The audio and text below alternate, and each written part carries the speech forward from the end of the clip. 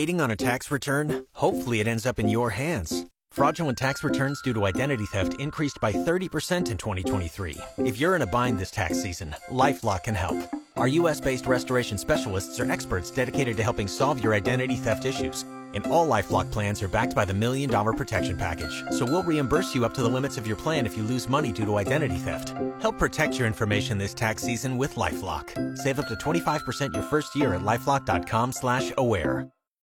So let's talk about yesterday, I guess, officially finding out that former President Trump says no to the debate, officially, right? That's right. To not just the debate that's coming up in Milwaukee, Wisconsin, but for all debates. So that's what he put out there on social media, indicating that he is so far ahead in the polls that there's no point in taking part in the debates. Plus, he said people are familiar with his record as president. Of course, debates are not just about the past. They're also about the future. And I think that it's an opportunity for those not named Donald Trump to really shine at this week's upcoming GOP presidential debate, the first one, which will take place in Milwaukee. That's Wednesday night, hosted by Fox News.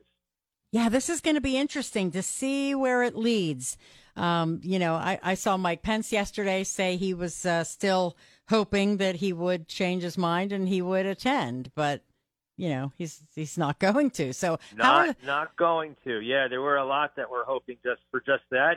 It's helpful if the front runner's up on that stage, so you can have these moments with the front runner, head to head, face to face. But that's not going to happen. Donald Trump, it seems, will not give his challengers that opportunity.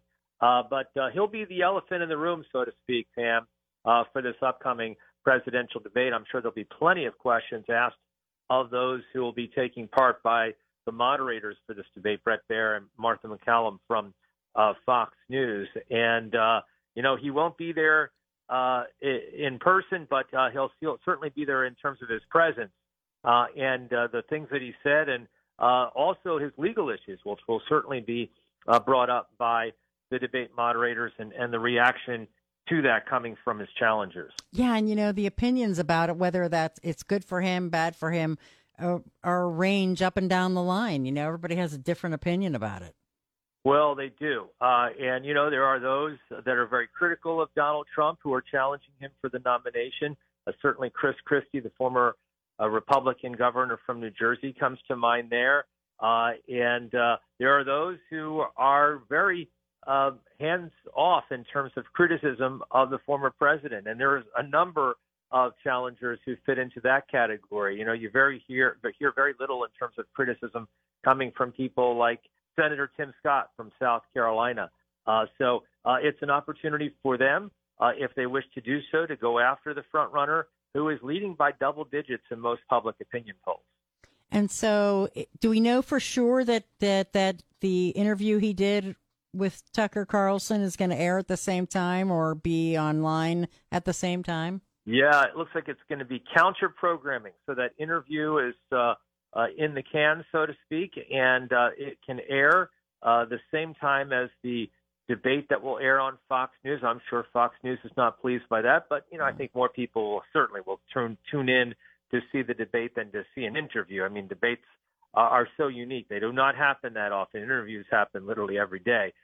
So to me, I'll be in Milwaukee, Wisconsin, and we'll see if one of those candidates, if not more than one, have their moment to break away from the pack and get their numbers up so that they are challenging Donald Trump. Some of these candidates that will be there up on that debate stage, Pam, still in the single digits. So they need to change something, and they need to do that pretty quickly. And finally, we have the president heading to Maui today, right? Yes.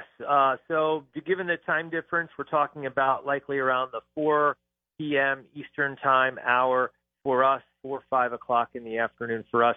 That's when President Biden and the First Lady will arrive in Maui, in western Maui. He will tour the areas that have been devastated by those wildfires.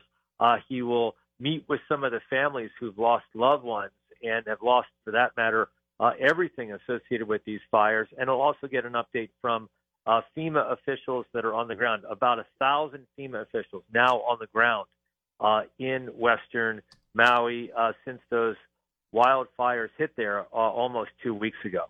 All right. We'll certainly be watching so much to talk about, John. And so we'll talk more tomorrow. I look forward to it. Thanks so much, Pam. Bye-bye.